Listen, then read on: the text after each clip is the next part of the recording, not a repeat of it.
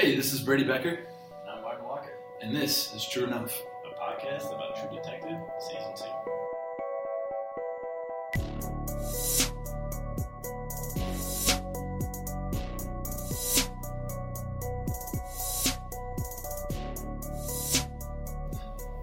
Hey, we're back for a fourth installment here of True Enough.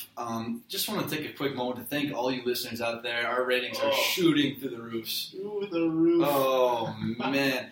Just kidding. We actually... Whoa. What? This thing's like only on SoundCloud. We've been trying to get an iTunes. We don't have a ton of listeners out there. Just quite yet. But that doesn't mean we're growing. We don't have a technical skill set either. Not helping very much. Yeah, we're in a phase of transition, if you will. We had a pretty heated conversation with our producer. Yeah, we're getting on our case. We're gonna reach a vast audience here shortly, we assume. And other things though, we're both on a testosterone high because we just both pumped some mad weight, so we're both feeling pretty good, you could say. Folks, let me tell you something. There's nothing more that I love in this world than a good pump. And something else? Drink your goddamn protein after a lift, folks. Jeez, no beer this week. We're chugging protein as we speak. Oh, man. So, pardon us if this episode gets a little aggressive, okay? Because we're feeling pretty hyped right now. Yeah, quick clarification. I'm 6'3" and I weigh 150 pounds. That's not true. Martin's actually huge. You can't see him through this microphone. He's massive. His biceps are bulging out of his shirt right now. Wears nothing but deep V's. That's true. I do love deep V's. And tanks. Tanks. Yeah. And bro tanks. Yeah. Either way. Anywho. Well, let's get into it. Initial reaction about the show. Oh, man. I had high hopes for this episode. I really did. It was the fourth episode, and like I kind of said in the last podcast, that I thought there was going to be some high-intensity action here, and we certainly got that. But I've given this season nothing but a fair shot, unlike most of the public out there, a lot of the critics, and I've generally enjoyed a lot of this season up to this point. But this episode really let me down. It was so slow and so dry from start to finish until that final 10 minutes, really, and which was fantastic action. But Frank's storyline was terrible, I thought. We'll get more into that. Wasn't overly impressed with Bezarides. A few bright stops from Velcoro, as always. I thought Woodrough really had a bright episode. But overall, I feel like this plot is getting so muddled and clunky. What are your thoughts, Walker? Yeah, man, I'm on the same page with you. I thought it really could have been better. And I had the same complaints with Frank and his wife. They have no on-screen chemistry whatsoever. Yeah, it's so flat. It's terrible. We'll get more into that during Frank's character segment. Yeah, we will. But... you know, you made a really good point. We've given this such a fair shot. We've been optimistic. We really Arms wide open. He's let us not killing it for us right now. I felt this was kind of a make or break episode for me. I really did enjoy the first three episodes, but I was hoping for some sort of turning point here. We kind of got that at the end, but just it didn't feel deserved. And I actually disagree with you. I think the action scene was questionable at best. So we'll tackle it at the end of the episode then, yeah. But overall, I feel like more and more elements keep getting added to the whole murder mystery behind Casper, but none of them are really connecting. They're just a lot of loose ends, and I don't see how they're all going to really connect by the end of this. That's interesting. We're going to have to address that later. But otherwise, yeah, overall, not my favorite episode. Neither at all. Well, that'll make this for a little bit of a different podcast, because we've spent a lot of time praising this season, and now we can finally be a little more critical about it, huh? Yeah, I think so. Let's see what that testosterone does. I don't know, man. What do you think? Characters? Yeah, let's do it. Ray Velcoro, our first guy here. Ray, what do you think about Ray? Detective, the state investigation's a shakedown. You understand? It's the Attorney General with his fucking handout. Handout for what? What's a hand usually out for? You're really starting to see more of a transformation, of Velcoro's character. We continue to see that in this episode. The things he's able to accomplish sober are quite impressive and nuts, right? The guy goes sober and he accomplished twice as much. Do you think that they would have solved the case by now if nobody drank? Interesting question. It would be a one episode. It took away all the substances. Would this just be like a 2-episode season? Like they'll actually do like legit police work and get this thing done? They wouldn't work out of a fucking warehouse for no reason. Anywho, I think again I gotta give a shout out to Colin Farrell because I think he plays his part so well. You can just tell that he's operating with so much more clarity, and you can kind of see it in his face, let alone. And a couple of examples of that, he gives a little pump-up speech to Woodrough after his rough night. He kind of lets Bezarides knows what's up. He kind of tells Bezarides, this is a shakeup. This is what's going down. If you don't think you're going down with all of this, then get your head out of your ass, you know. He's seeing this whole thing with the most perspective out of any other character. And now he seems to be, you know, he's got the most clarity. You know, his character seems to have the least amount of baggage right now. And, you know, that could make him capable of the most good. Wow. Yeah, actually, I have an interesting point. Because what I thought about Ray ties into this. For me, Let's hear it. He was absolutely the best performance of the episode. I like Colin Farrell a lot in this role. I think he's doing really well. Oh, he's killing it. I talked about it. Oh, go ahead. I would argue that Woodrough had a great episode, though, too. Yeah, no, I'll get to that. And, like, I'm big on Woodrough right now. No, I'm surprisingly. He has some stocks up. His stocks are up. He's still not the best actor, I don't think. Sell high here for sure. Sell high. That's not bad advice. No, but for Ray, I talked about it last episode, but I like that he's really straightforward. He's an honest person, it seems like, in some capacities. Mm-hmm. So my example for that and you saw more of that honesty this week. Yeah, you did. With Woodrow. I was going to bring that up exactly when he's in the car with Woodrow. That seemed really heartfelt to me. And he could be totally off base, admittedly. We don't know if he's a war hero, but you know, he's speaking from what he thinks is correct, so that's good. No, and you kind of see some father characteristics come on. Yeah, actually, that's... Sorry, I'm stealing... Okay, the chemistry's too good. I'll let the man speak. How do we do this? Unreal. Anyway. But yeah, I also enjoyed Ray's transformation quite a bit. It does seem as though he's becoming a decent individual, so I have two examples of that. First, he refuses to become Frank's muscle. You know, shows that he has too much dignity for that. Offers on the table, though. Yeah, that is interesting. We'll see how that turns out in the future. And then also that conversation he has with Bezarides, acknowledging in the open that Vinci is corrupt and that the case probably isn't meant to be solved. Exactly. So it shows that he's, you know, kind of getting in touch with his demons, I guess. Yeah, he's got the best head on his shoulders right now out of all three detectives. But the question that I have for the audience and myself is, will it last? My prediction, absolutely fucking not. You saw that little scene in the intro from the next episode, or the preview, I should say, and it's his wife in what looks like a courtroom, and that's what's going to send Ray over the edge. Mark my words. I don't have a lot of hope for him in the next couple episodes. Really? Yeah. Really? So I think we both kind of think that Ray's going to go down eventually. Yeah, right? it's going to happen. Yeah, he'll come back up at the end, but... Well, yeah, actually, I think he's going to get popped. I like that prediction, you know, and there might have been some foreshadowing there where Frank tells Velcoro that sometimes your worst self is your best self. Dude, so I literally think by the end of the season, I think we will get Velcoro's worst self again, but I think in a sense it will be his best self because he's going to be doing something totally off the rail, but I think in the end it's going to help the greatest amount of good. You know what I'm saying? You know what I'm saying here? I'm laying down. One more thing about Velcoro before we hang it up here. How about that glove compartment of his? Dude, holy shit. Pick your cure. Yeah, true. Although, I was unimpressed. You ever seen the inside of my glove compartment? What's in it? A couple insurance cards? What are we working with? Yeah.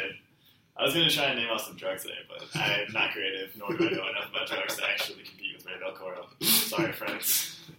Woodrow chooses the Smirnoff? Everything there? Yeah, for real. The Smirnoff. I thought I saw pills. I thought I saw weed. And we choose the Smirnoff. Paul Woodrow is kind of a basic bitch. Good point. Yeah. Not my first pick, but anyway. Let's move on to Frank Semyon. I think we've got some grievances to air here. I paid for fucking avocado trees, and now you tell me can't grow? Men can come, test the dirt. I thought one of you'd be able to taste it off your finger and tell me what's wrong. Frank, that's enough. Like it fucking matters. Can't deal with this shit now. Oh my god. Frank is such a bitch. Okay, so I talked about this in the last episode as well, and I said that I liked where Semyon's character was going, how Pizzolatto's kind of exposing his inner self. I thought that was an interesting transformation.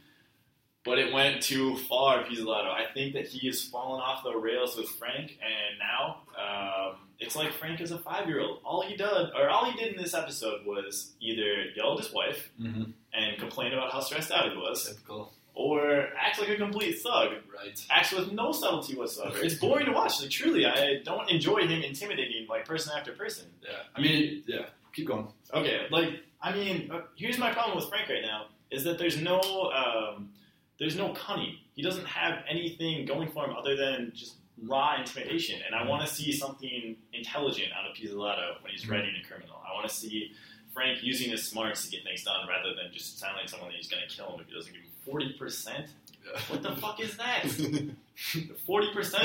Some kind of margin to live off of? Jesus Christ. No, I totally agree with you. Every single scene of Frank's is basically the same. It's so disinteresting and dry. Every time it cuts to him, it's like, oh, this again. He goes somewhere, tells somebody he's getting back into the biz, tell me it's 40% of this, 40% of that, and then they tell him, hey, man, you left this business. You're not cut out for it anymore. Then he flexes and, puts the mad dog face on. And him and his wife literally have that same scene, like you said, this week with the avocado tree, and he's like, don't talk to me now, baby. It's the same thing as like last week at the clinic when they're trying to have a kid. Like, I can't do this right now. I got so much stuff. Like, Frank, it's obvious. Like, things are tough. Times aren't good. You know what kills me about that, too? That interaction with his wife? Sorry to interrupt you. No, go ahead. Okay. Thanks, man. Yeah. Anyway.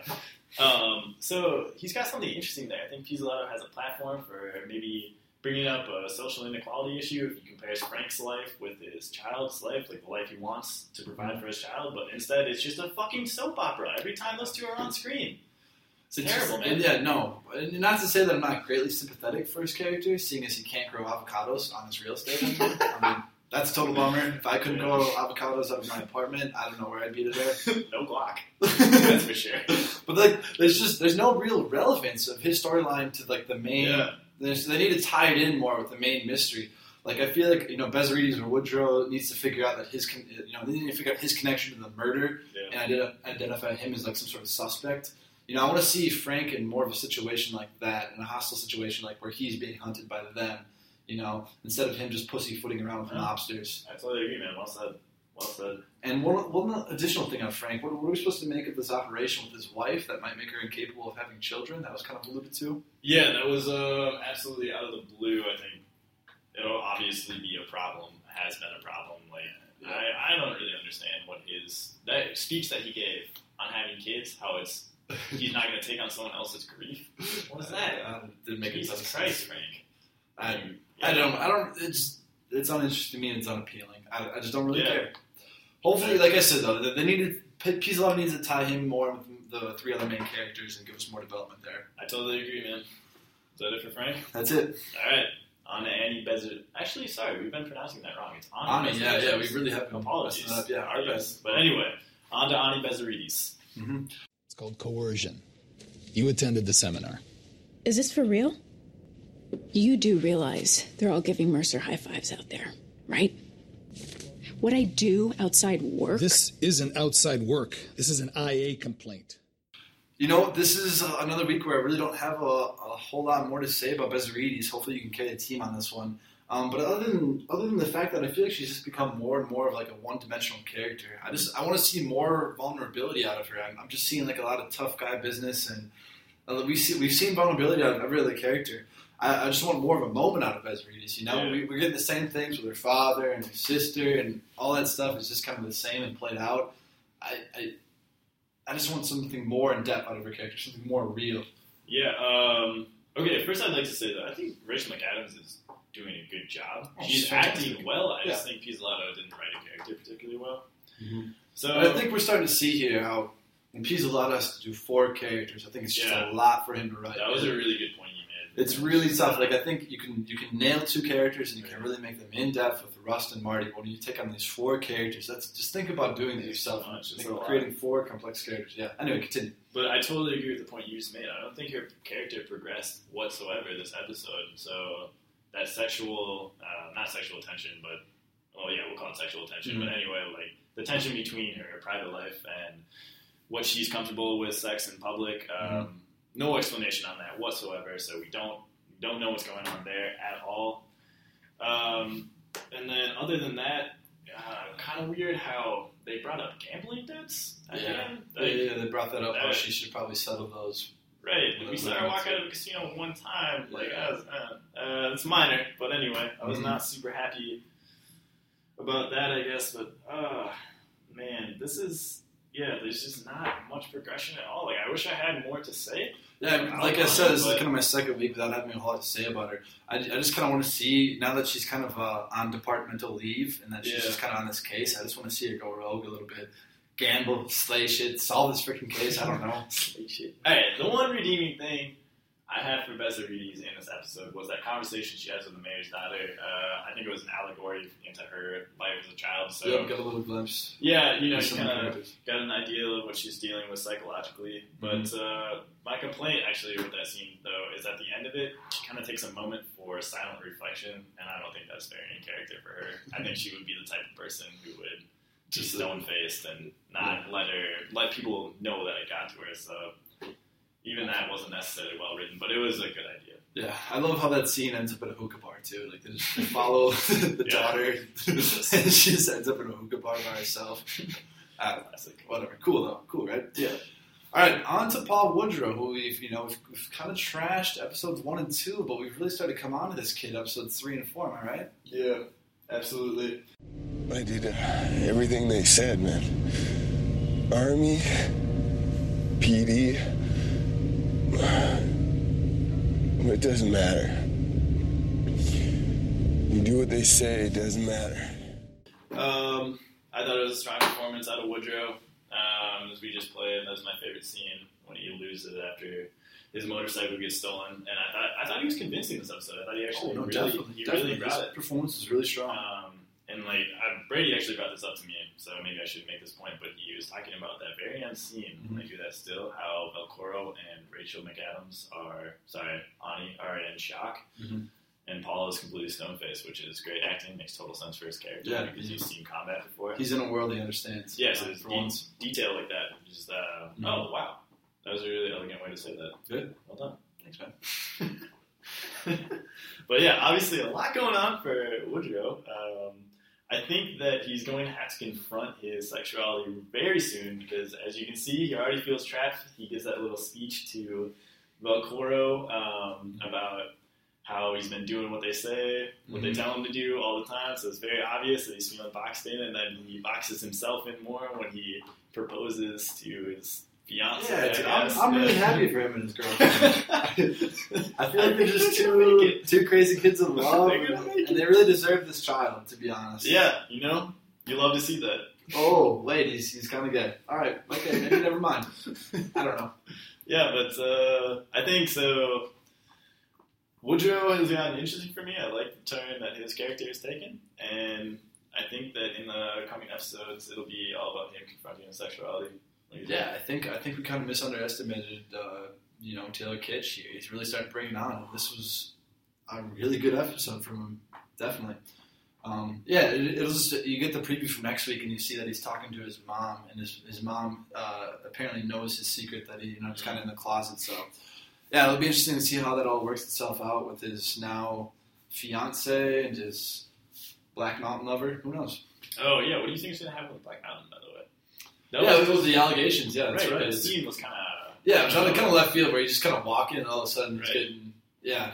I didn't understand how that connected to the story as a whole. Okay. It just seems like a sideline. I don't know. It'll be interesting to happen. So yeah, I guess he's got two elements moving forward. Yeah, he's got a couple... Yeah, I don't know what they'll make out of Black Mountain. I can't see where that could really go, to be honest. Other than that, he'll just get more and more exposed, and that'll just make it more hard on him. Like you mentioned, that his face is going to be everywhere to Velcoro. Right. And moving on, you wanted to talk about the final scene? Let's tackle that final scene, huh?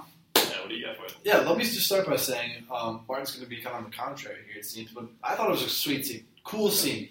Fun to watch. After making us sit through like 45 minutes of molasses, it was nice to finally get rewarded with like a little pure action.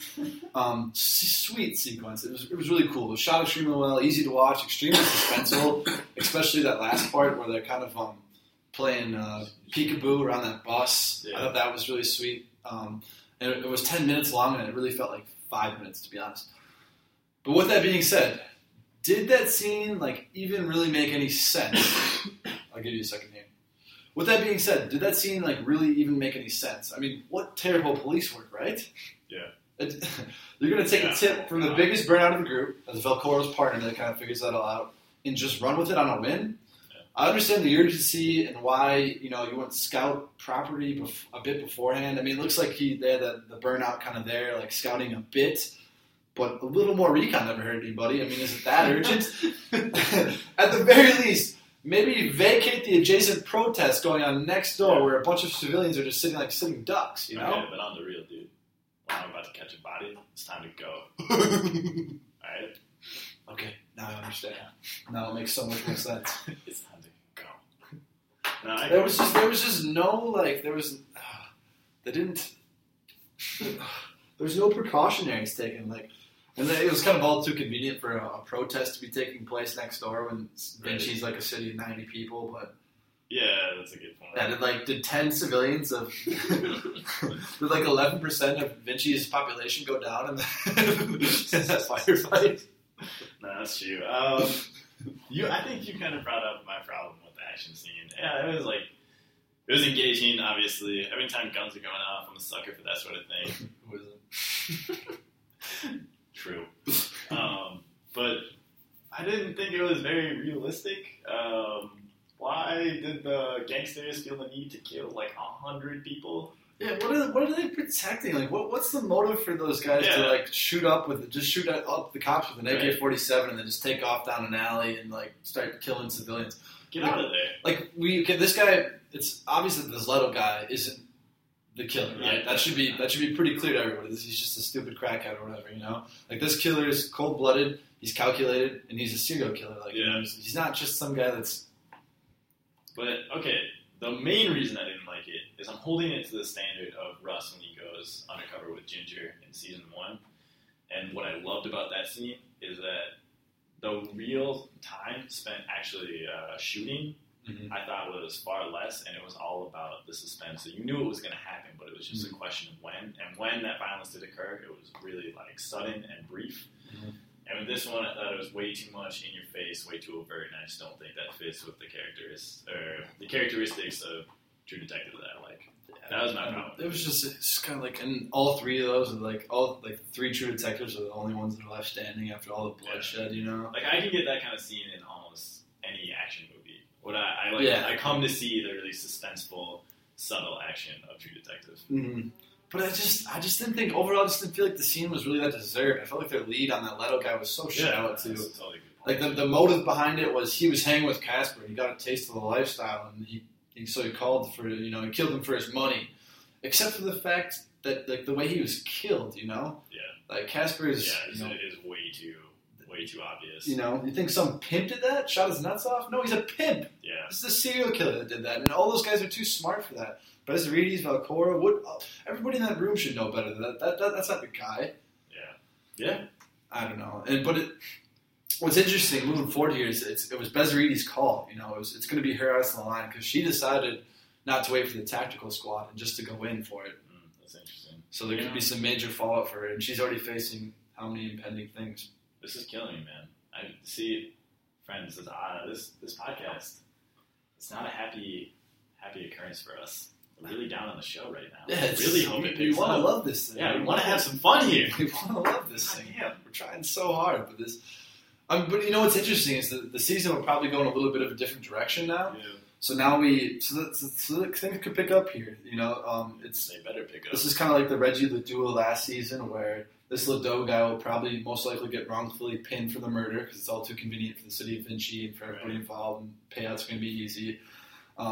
So I feel as Velcoro, Woodrough, and Bezzarides will probably all have to solve this thing in some sort of private investigation of some sort off the books, similar to season 1, maybe too similar.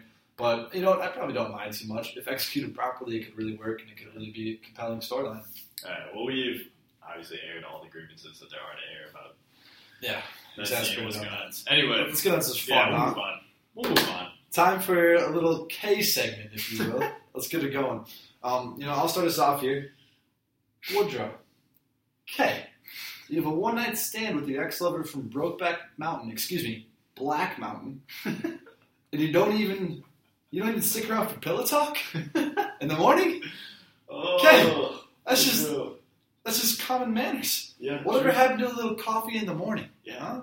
I totally agree, man. It's a Miguel reference, but what? Okay, man. It's a Miguel reference. You DVR'd the game, bro. Have some waffles. Brady and I really like pillow talk. Oh, we love it. Unparalleled. Take us away, Martin. What do you got? All right. Not going to specify again in this episode. Literally any conversation between Frank and his wife. Hey, Frankie, we get it.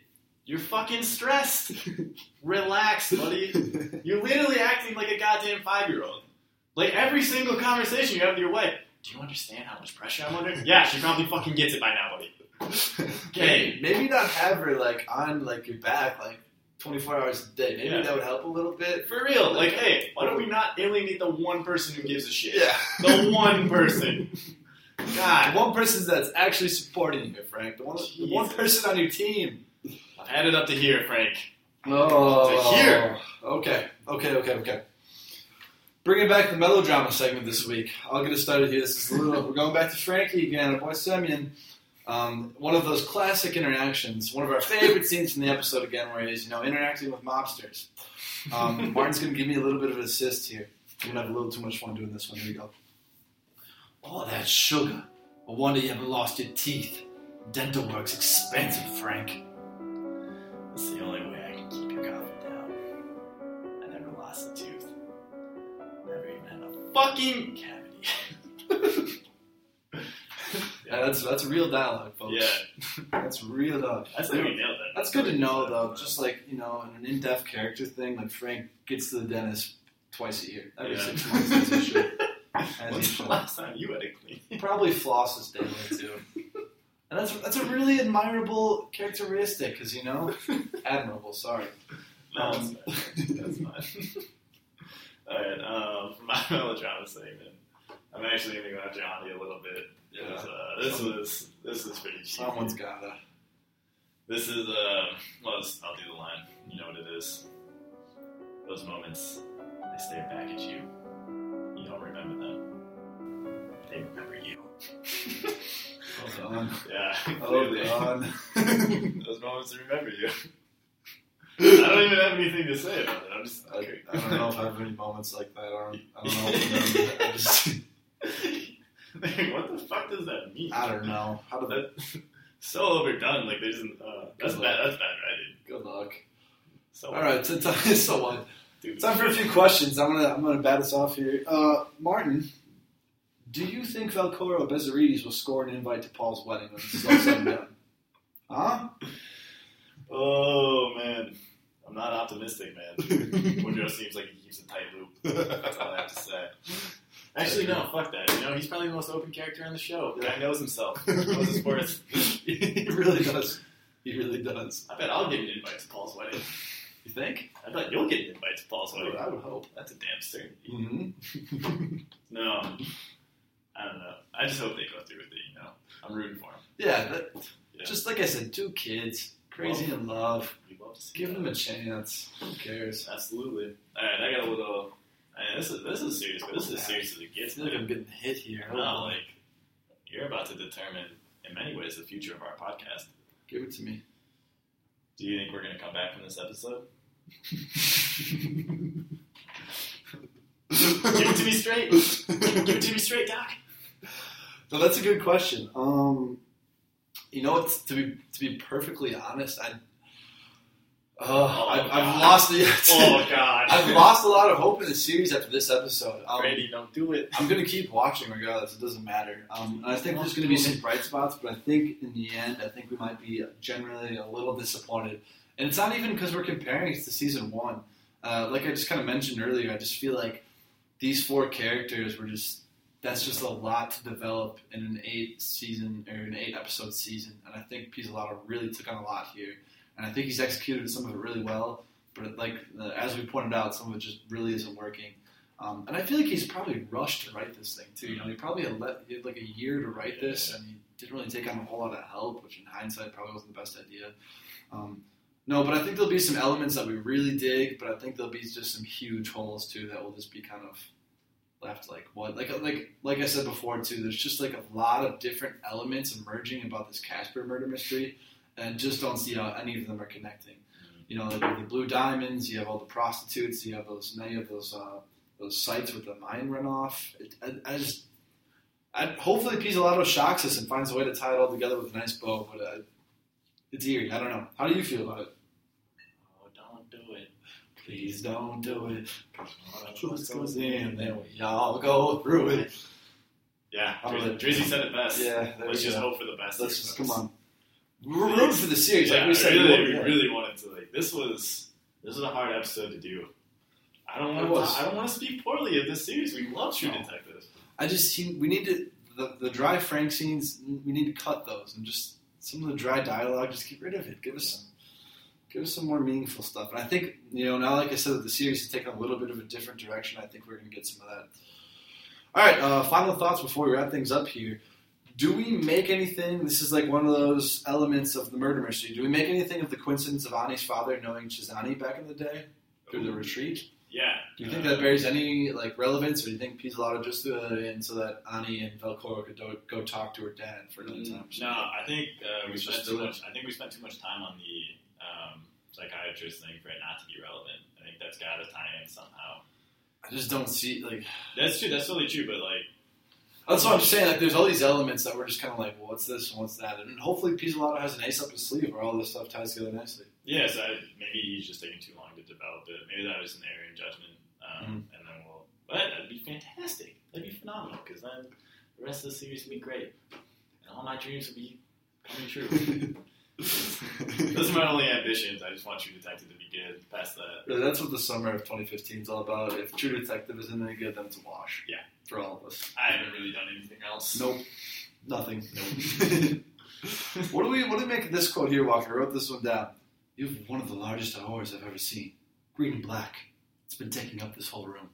Oh. That was Ani's father to Ray. Yeah, that was pretty serious business. That guy's definitely not a fucking idiot. That's all I can say there. I mean, every time someone comments on my aura, I obviously take it really seriously. Green and black. Green and black, that sounds ominous. Doesn't sound great. No. I don't know. I have light blue. White. That's my colors. I feel a very white, pure. Yeah. I'm getting a lot of that from you. A little blue. Yeah. Dude. What are you seeing off me right now, man? Goddamn angel. You're like the Virgin Mother of God. Can we have a moment, folks? Yeah. Things just got real at True Enough Studio. The last thing. Did you have anything you wanted to address here? Dude, I don't even... See, I don't have anything other than please make the show better, Nick. That's all I Stay positive, man. You just don't know. Like, I feel like, Pizzolatto's a really smart man, so I feel like a lot of this stuff's going to tie together. We're going to be sitting here like, oh, The last thing I'd written down was the mine runoff. We had that whole scene where Ani and Velcoro visited that with that kind of the consultant guy that kind of knew the land out there. And for whatever reason, what stuck out to me when I was kind of running through the episode the second time is the guy kind of takes out a map and he kind of circles the sites. Yeah. It's weird because it seems like he kind of just circles these 3 random places on this map. I totally got the same feeling. And it kind of makes like a triangle or some sort of face or something. And I don't know. Man. I feel like that's going to come back. I'm not insightful enough to be like, whoa, what he drew there, that's the secret. But whoa, game changer. But I feel like that bears some sort of relevance. I totally agree with you. I don't know how either, but something to keep in mind. Folks, cross your fingers for episode 5. We'll be doing it. And hopefully we'll get this thing up on iTunes. I'm going to throw that out there now. Put the pressure on ourselves. I'm probably going to post it on Reddit. Because I love it. Nice. Hey, we're probably going to try to launch a Twitter account here too. So if you'd like a follow, we'll gladly give you a follow. Whatever. You ain't got no worries. Yeah, I mean, or you could just be cool and follow us, dude. Yeah. That'd probably be the optimal way to go about this. Dude, chill. Dude, maybe we'll bring that back next time. I feel like that segment's got to make a return at some point. It's a good one. It's a good one. All right, I'm Brady Becker. I'm Martin Walker. And this was True Enough. See you next week.